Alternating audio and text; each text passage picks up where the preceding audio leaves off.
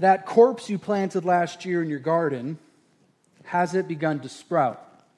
Will it bloom this year? This is my favorite line from T.S. Eliot's famous poem, The Wasteland. I don't know if anybody's heard of it or read of it, where he asks if the death and pain that once was, has it begun to sprout? Have flowers bloom from the same soil where that corpse lays? So with that, permit me to ask just a couple of questions. And this is for both those who follow Jesus and those who have chosen not to follow Jesus, who are here tonight. In the flames and in the fire of suffering, what gets you through it? I believe I may have already asked this question throughout this series, but I want to ask again, what brings the flowers from the corpse in your times of suffering, in the times you're in fire? Or maybe you haven't yet experienced traumatic suffering, but have you given much thought to what will be the spine of your endurance or the motivation for your perseverance?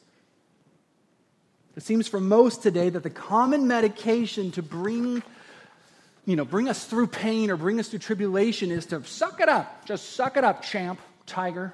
Or, it's somehow numb it with pills and medication or forgetfulness or alcohol. Or to try and just remember that time is the great healer. No, time will heal all wounds, which is a load of garbage.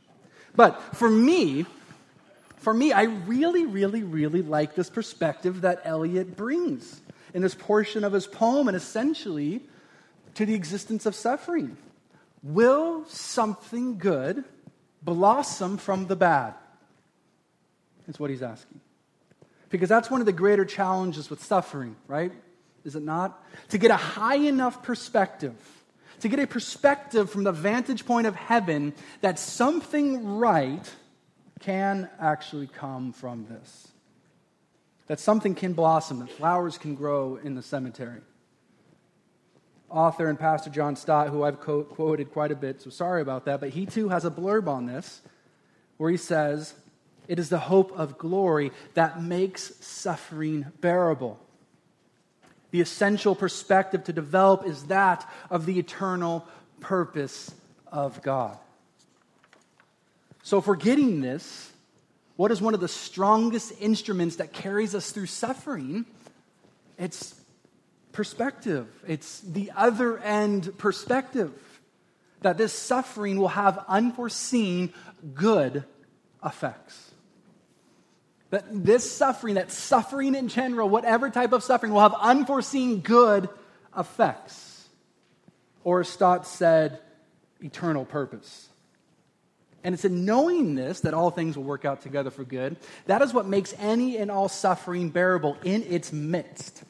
Right in the middle. That's what makes any and all suffering bearable in the middle of it, is this perspective. Which tonight then, in wrapping this up, leads us to a new door as we've been walking down the halls of suffering. And the door today is that of the effects. The effects of suffering or pain or persecution or evil. Because it's a knowing about its good and right effects that will come helps to develop that much needed perspective that we all need. In Collective Church, this has been the goal for this entire month. To try and help and equip and comfort and inspire and redeem and remind us that our suffering, your suffering, is a reality. Your suffering, my suffering, suffering in general, is a very real reality. And this is true for Christians or not. We've said it again, and Lorenzo already said it, but it's worth repeating. It doesn't matter who you are. We all speak the universal language of suffering. Pain isn't partial. It transcends all class and race and ethnicity and culture and gender, age, and privilege. I love author Oswald Chambers' quote with his whole "no one is off the hook with suffering" thing. He says, "Suffering is the heritage of the bad, of the penitent, and of the Son of God. Each one ends in the cross. The bad thief is crucified, the penitent thief is crucified, and the Son of God is crucified. By these signs, we know the widespread heritage of suffering. But tonight, though, we will diligently labor in working to see that this heritage, and hear me, this heritage can have eternal, monumentous, unforeseen effects, thus making suffering valuable. Thus making suffering valuable. And as I wrote those words, or was thinking that, I was thinking that is an intense, otherworldly mindset. Suffering can be valuable. Has anyone been able to have the perspective in the midst of their suffering? But this is valuable. Suffering of any kind can actually have importance, worth, or even usefulness. Now, please hear me. I don't say that lightly. That to believe suffering can have value or is useful feels, or at least it felt demented to verbalize. It feels demented. That Amber Alerts or sex trafficking or ISIS or 9/11, I mean, you'd have to be sick to think that some value will come from those things in and of themselves. There's no way they could actually birth value. Probably because the truth is they can't. I think that's what was getting me as I was trying to verbalize this at my computer. Well, how can ISIS bring value? How can 9/11 bring value? They can't in and of themselves. See, it's only with Jesus Christ the value will come. It's God that blows everything into effect. And even the things that we may not say, well, I don't see the hand of God here, but good came of it, just like this, this, and this, I would still say that is God. See, God, as life's great weaver, weaves sorrowful tragedy into surprising triumph. And it's in the pages of Acts we've watched this early church, this Jesus community, this very first Jesus community, forego the suffering of threats and beatings and abuse and imprisonment and now executions. And their suffering was far too real for these basically untrained, heavy blue-collar fishermen. And yet, Acts chapter 8, verse 4 shows us where the flowers blossom from the corpse. We see the surprising triumph, the effects and value from the suffering of a dear friend who was murdered. Here's the effect. Look down at verse 4.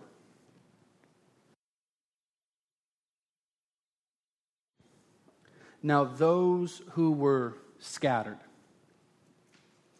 So we're seeing the effects and value. Verse 4, now those who were scattered. Scattered, scattered, scattered. I was thinking today as my family and we grew up in Oregon. I've told you guys some of those stupid tales, but we grew up in Oregon and watering and planting seeds and harvesting was the normals of every day. I was just telling my kids the other day because they're so bummed that, they have to maybe once in a while put a pillow on a chair. And I was like, I used to milk cows at 4 a.m. And so I was just trying to show them the guy lived on a farm and show them they have it pretty good. But gardening, as some of you may know, it's very challenging. But one of the biggest challenges for us while we were on the farm were our tomato plants. Our tomato plants, in part because the actual planting of seeds, I remember my mother handed to me, you plant these seeds, and once you're done, you can come watch Darkwing Duck. And I was like, girl, you shouldn't have told me that. And so what happened was, I'll never forget it, ripped open the seeds, dumped it. And we had rows, like about as long as this, as I should have been planting tomato seeds. Well, harvest came, and all these tomato plants, like 70 different tomato plants, formed this weird, creepy tomato sculpture, and they were it was freaky. And I'll never forget, we paid dearly for it. We paid dearly for it as they grew fast, and it was impossible to maintain, and ultimately these plants began to die. I think you guys see where I'm going with this, that the fruit of the early church, get it, fruit? Tomatoes are fruit, Bryce, you get it? You guys are lucky to have me. This stuff is good. This is gold. The fruit of this first church was awesome. The fruit of this very first Jesus community was amazing. It was incredible. The church, as historians and commentators would tell us, the church right then would have been about where we're at in Acts 8, 3 or 4 years old. And thousands upon thousands upon thousands of people were all part of this singular church. And all the ministers and all the believers and all the tomatoes were in one place. And again, all of this seems great. They're unified. They're together. They have a bumping youth ministry with like a rock climbing wall inside of it. They're doing great. The church is a mega church. Who doesn't want that? But all of this perceived greatness is actually quite devastating. Because this church, these people are off mission. They are off course. I was thinking today it's like a cargo ship that is more like a cruise ship. The church in Jerusalem became the destination rather than taking themselves somewhere. The church was massive, like a redwood tree in a single vase. But God wants this, this forest or wilderness. God wants a sprawling, scattered ministry and community. So dare I say, for that church to remain where it was at in Jerusalem, for them, hear me, it was convenient. They were pretty happy there up until Acts chapter 8. It was convenient.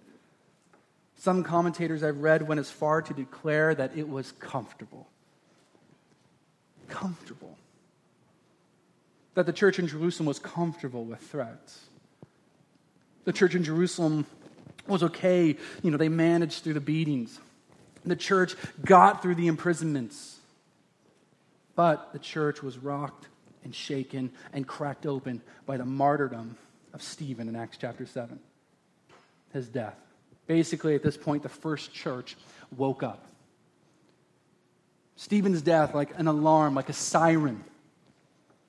And so the suffering and persecution, as we saw last week, God allowed and God used to scatter the seed of the gospel of Jesus Christ. You guys have probably heard that very famous quote where it says, the blood of the martyrs is the seed of the church. The blood of the martyrs is the seed of the church. Get this. Suffering wakes people up. Think of your times of suffering. It wakes you up. Persecution fans into flame the good news of Jesus. And the blood of the martyrs multiplies this community. And the church finally does what it should have been doing all along. And we witness that when the cause of Christ is more desired than comfort, then I believe, and I really do believe this, then things will never be the same. Things will never be the same. Look at verse 4 again. Now those who were scattered went about preaching the word. The persecution and the suffering didn't lead these Christians to some greater isolation or safe house, but to evangelization. Verse 5, Philip went down to the city of Samaria and proclaimed to them the Christ. Philip left. Philip left Jerusalem. Philip left home base. Essentially, if Stephen was the first martyr, Philip was the first missionary. Philip leaves. And where did Philip go? He's like, persecution? It's time to get my sandals resort on. I'm taking it easy for a little bit. Heckles, no. What does he do? Look what he does. He went down to Samaria. Samaria. This is the place you don't go. This is like us in Glendale. You just don't go there. Friends stop friends from driving to Glendale. They're like, bro. But seriously, Samaria was a place you just didn't go. You just don't go there. It was taboo. See, Samaria was chummy back in the day with those who drove Israel into exile. Samaria had rituals where child sacrifice was present. Samaritans were off limits. Now, geographically, you have Jerusalem, and then you have the city of Samaria about 30 miles north. It's about a 1 or 2 day trek if you had an animal or not. But Philip made that trek. Philip made that trek, and out of anywhere in the world he could have gone, anywhere in the world, he goes there. The taboo, weird place nobody wants to be. The dangerous place, the gross place nobody wants to be. Why? Think about it. If you've been with us for a while, why would he go there? Does this sound familiar? It sounds an awful like, in my opinion, what Jesus told them back in Acts chapter 1, what you all should be doing. This is what Jesus says. But you will receive power when the Holy Spirit comes upon you. In Acts chapter 1. When the Holy Spirit comes upon you, and you'll be my witnesses in Jerusalem. And everybody's like, we got that down. Jerusalem's covered. And all of Judea and Samaria. And to the end of the earth. I highly doubt Philip wanted to go there. It would have been greatly uncomfortable. But when the cause of Christ is more desired than our own comfort, then things will never be the same. Now, I'm not saying that it'll be easier or more fun or simple or more comfortable. Again, quite the contrary. But it will be worth it. If I die tomorrow, God forbid, and my legacy in this church is just telling people how worth it pain and hardship is for Jesus, I would be so pumped to have somebody write that on my... I just want to preach that every day of my life. Go, yeah, that sucks. Yeah, that sucks. This is hard. Jesus is worth it. Christ is worth it. And Paul, who we saw last week, who was known by Saul, if you guys remember, and he was really the Grim Reaper in so many ways to the early Christian movement, but God rescues him and uses him in an outrageous way and transformed Paul, who was Saul. Help us to see and understand that worth. Paul says this. Think of all this in light of suffering and what we're thinking about with Philip. Have that as your mind frame, eye sense. You know what I'm saying. But this is what he says. But whatever gain I had, I count it as loss for the sake of Christ. Indeed, I count everything as loss because of the surpassing worth of knowing Christ Jesus, my Lord. For his sake, I have suffered the loss of all things and count them as rubbish in order that I might gain Christ. Then he goes on, and be found in him, not having a righteousness of my own that comes from the law, but that which comes through faith in Christ, the righteousness from God that depends on faith, that I may know him in the power of his resurrection and may share his sufferings, becoming like him in his death, that I by any means I may attain the resurrection from the dead. So what I'm seeing here is that everything can be counted as loss. Everything as loss to the worth of knowing Jesus.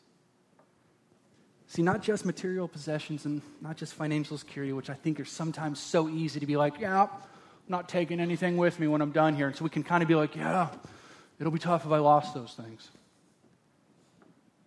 Everything. When weighed on the scales of knowing Jesus, everything on the scales of knowing Jesus, everything shall and should lose. And that word everything, I just kept thinking how to get around it. It's pretty cosmic. That word everything is pretty cosmic. That everything can be counted as loss. And if you think about it, what is the core of our suffering? What is the core of suffering? What is the black heart of suffering? It's loss. The loss of health, or the loss of expectations, or the loss of dreams, the loss of an ability, the loss of loved ones, the loss of children. We talked about it with Job these last few weeks.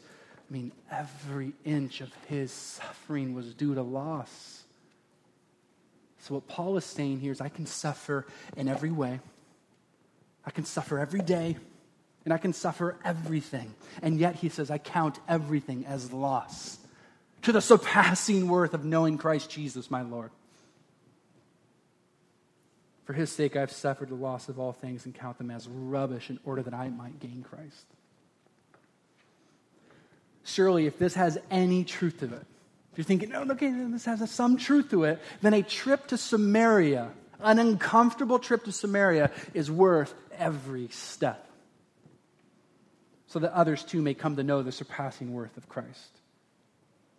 I hope you're seeing the book of Acts, even the suffering that we've been seeing as we're seeing in our verses today, reminds us that following Jesus is not comfortable, that it's not convenient.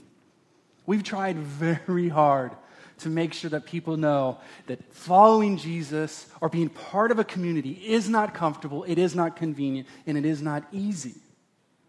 So many assume, and this is so crazy, but so many assume that any discomfort or trial must be the work of the enemy. Any discomfort or trial is the work of the enemy. But friends, may I pose a different thought? Or another way. What if comfortableness was the work of the enemy? Now hear me, I'm not talking about, this jacket is comfortable, Satan! Like, that's not what I'm saying. These seats are comfortable, the power of Christ compels you. That's not what we're talking about. Or even the fact that I'm comforted by the sermon or scriptures or music. That's not what we're talking about. What I'm talking about is essentially this. If we want to be comfortable, don't be part of a church, Christian community. If we want to be comfortable, don't be in discipleship with one another. That's uncomfy. That's awkward. If we want to be comfortable, leave when things get tough or weird or awkward or challenging. If we want to be comfortable, don't sacrifice for one another. If we want to be comfortable, Collective Church, don't receive prayer. Don't you dare pray for anybody. If we want to be comfortable, don't talk to people you don't know on Sundays. If we want to be comfortable, don't have people over for dinner. If we want to be comfortable, ignore your neighbors, close your blinds. If we want to be extremely comfortable, wait for others to initiate relationships or volunteer, whatever. And my last little rant, if we want to be comfortable, critique instead of care, complain instead of invest, sideline it instead of serve, and hide instead of herald. It's only right, I believe, that I ask in this moment. So let me ask you, Christians, are you comfortable? Collective Church, are you comfortable? But if we don't want to be comfortable, if we hear that list and we're like, no, I don't want to be comfortable, then friends, Collective Church, do not tolerate any complacency, stagnant, half-heartedness in your life, in your church community, in your relationships. Totally give yourself over to God's purposes.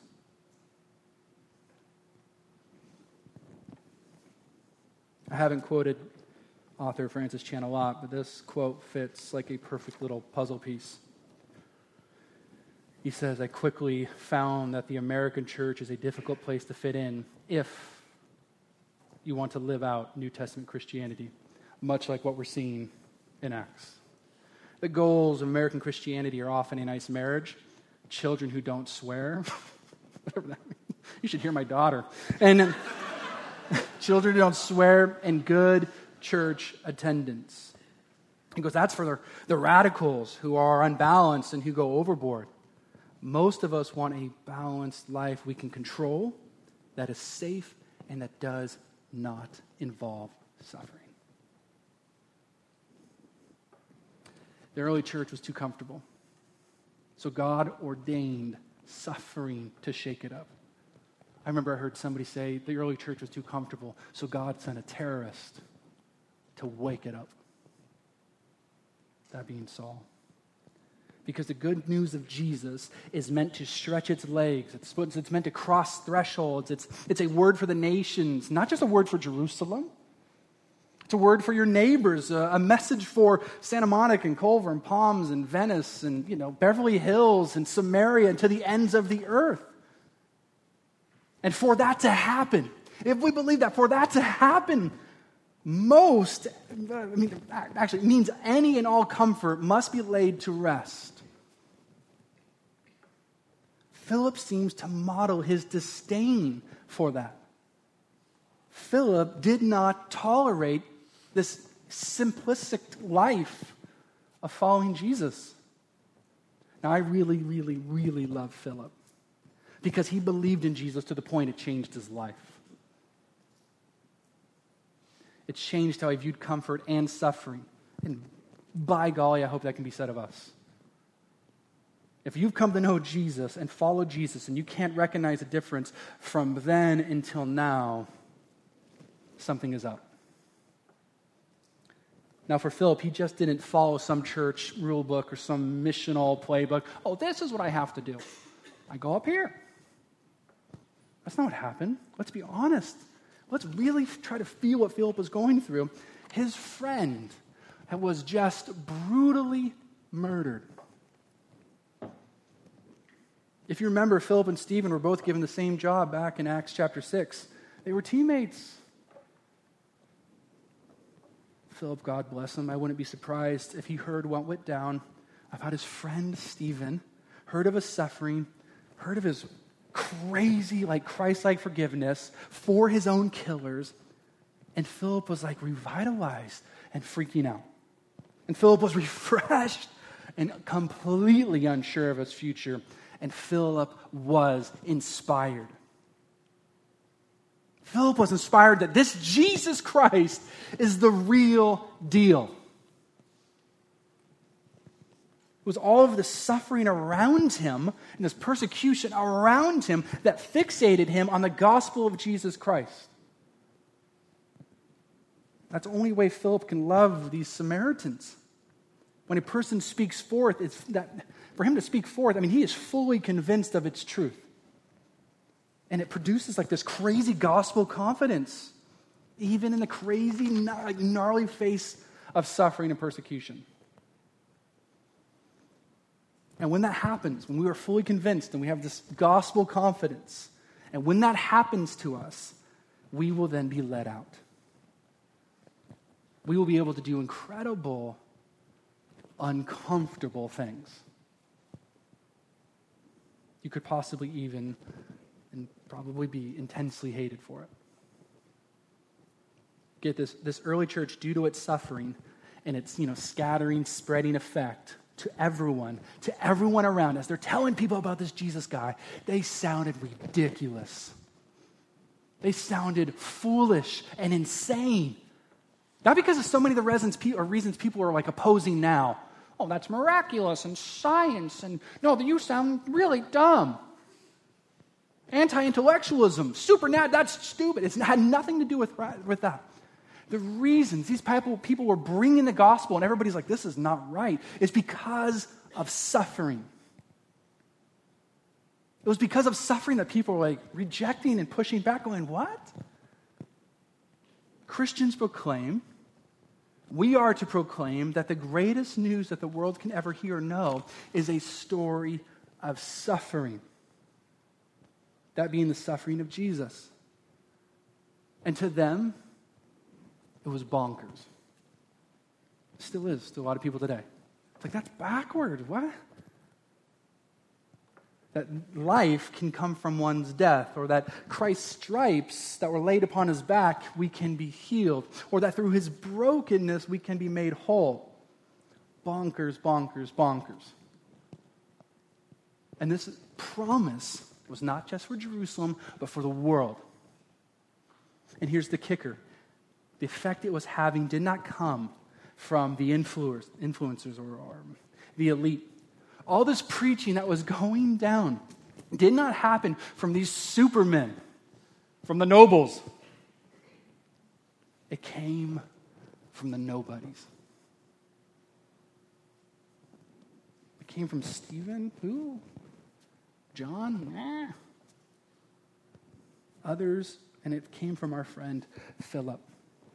This is a big bag of nobodies. They had no reputation. They had no classical, rabbinical training, no large Twitter following. They didn't have any book deals.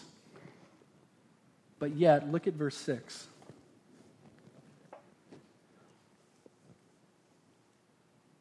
And the crowds, with one accord, paid attention to what was being said by Philip when they heard him and saw the signs that he did. For unclean spirits, crying out with a loud voice, came out of many who had them, and many who were paralyzed or lame. were healed. Please see how big this is, collective church. When the church and when the gospel multiplies, which is a huge part of our vision for this church, multiplication, to be a healthy and multiplying expression of Christ Church in each of the 23 neighborhoods that make up the west side of Los Angeles. And may God radically interrupt and change us if we stop trying to be multiplying, even like we're doing today. We're loving that we're sending people. They will be greatly missed, but we know that Isaiah and Taylor and Amanda are taking the gospel. They're going loving people. We want to hold our best with open hands. So again, if that ever changes, may God radically change us or put our lights out.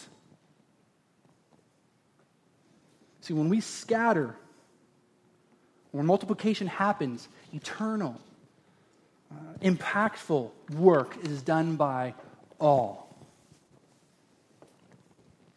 Me and you and me. You guys probably, hopefully see the shift here in Acts, right? Is our buddy Phil? Is Philly cheesecake here? Is he cake?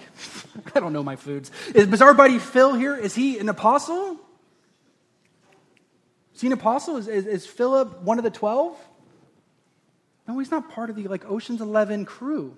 Yet, here he is changing the course of the church forever. Changing the course of the church forever. Because this is what happens when multiplying and scattered ministry takes place. Some of you have been with us for a while, even from our sending church, which Amanda brought up in Hollywood. Some of you are getting to do ministry here that you may have not necessarily had to do or got to do then or there. That's not a knock on Reality LA or sending church. That is just the reality of what happens when the church is supposed to do what it's supposed to do, and that's to multiply. It raises people to do what they have never had the ability or had the chance to do before. Philip was the one doing signs and wonders. No longer are we reading that just the apostles did epic things. Significant ministry and evangelism, care and mission done by those other than pastors and paid people and professionals. And suffering, I love this, launches that rocket. This should get us jazzed. This should get us pumped. Because it is not God's design to just have clergy do all the work. It's not God's design just have pastors, but all. But all. Do you have a confidence that God can use you?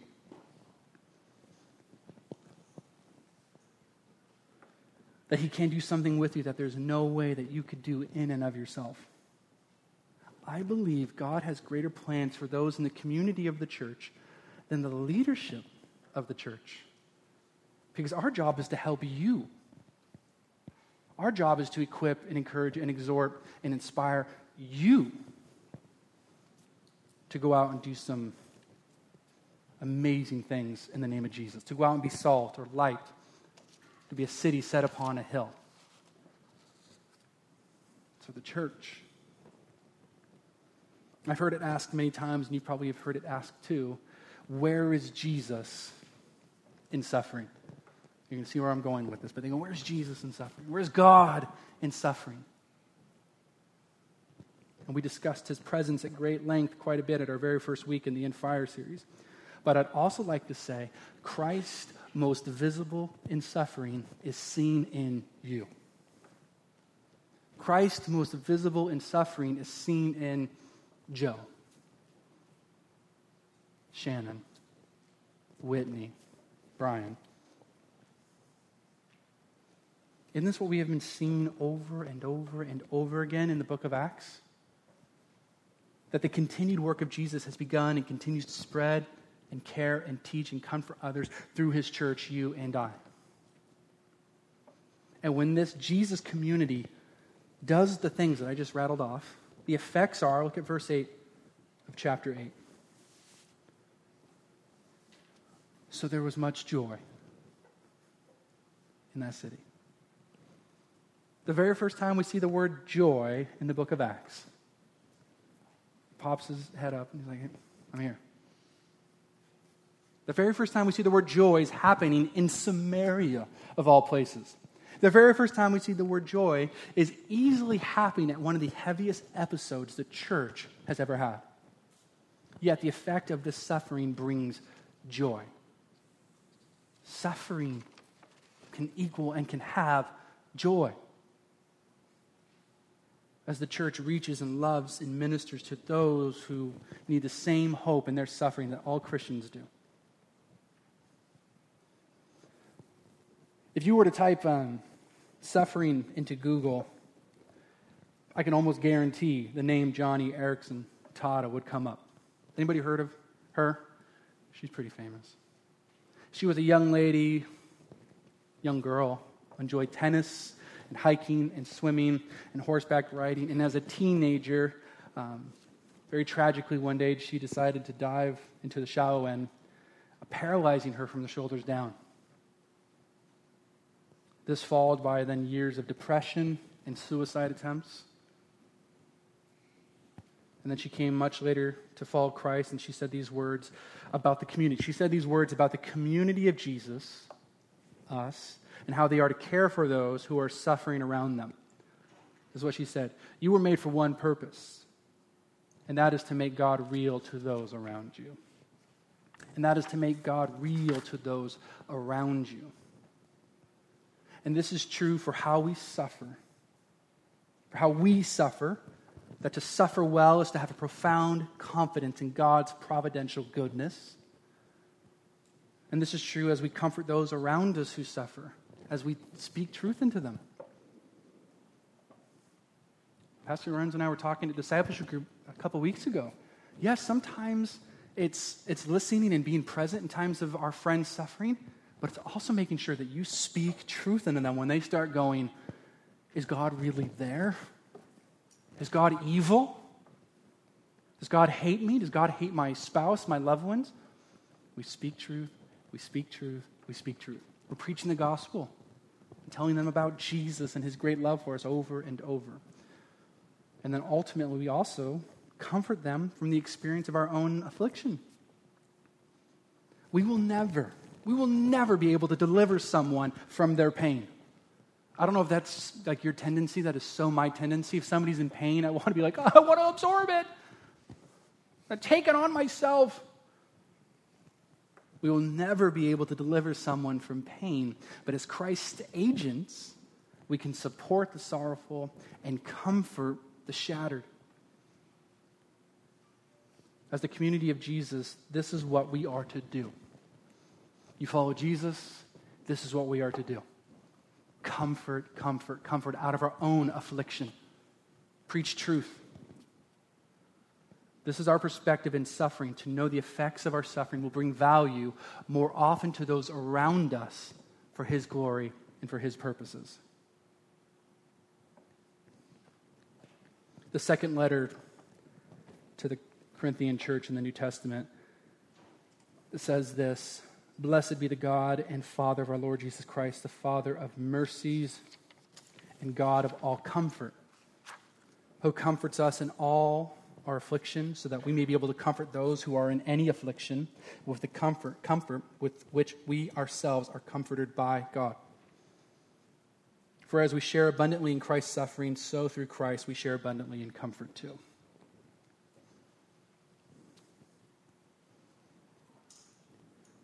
I've been thinking for weeks. I was thinking all this morning how to end on this series on suffering. Like what bow to put on top. What's going to be, unforgettable? People are going to be tweeting like crazy. What's like this epic tale to add to this thing? I got nothing. I just kept thinking about our Pastor Lorenzo's desire would be for this community to realize that suffering is foundational. It's foundational. It's foundational for meaningful community. Suffering is foundational for the growth and development and service to him. It's foundational for yours and my own carving and shaping into Christ's likeness. And that when suffering darkens your doorstep, Maybe it is right now, maybe it has, and it will come again. When suffering darkens your doorstep, our hope for this church, for this community, is to be these lighthouses to all 530,000 people that make up the West Side, all the way down to those wanting you to shine brightly to those who are your spouse or your children or your neighbors. If you've placed your life in Jesus, or if you follow Jesus, you can suffer knowing that Christ has redeemed our past, that Christ has locked down our future, your future. And if that is the case, what then does that mean of our present? If our past is redeemed and our future is secured, what does that mean for now? I don't think any of us are writing right now in our journals, that means comfort, comfortable, let's be comfortable. That means great convenience. My encouragement would be that you would just make much, much, much of Jesus, because he is worth it. You will never, ever, ever regret giving more, praying for that person, being prayed for, getting on your knees to bow and worship to him, volunteering, loving one another, having people over. You will never regret it. The Apostle Peter said, Christ suffered for you, leaving you an example that you should follow in his footsteps.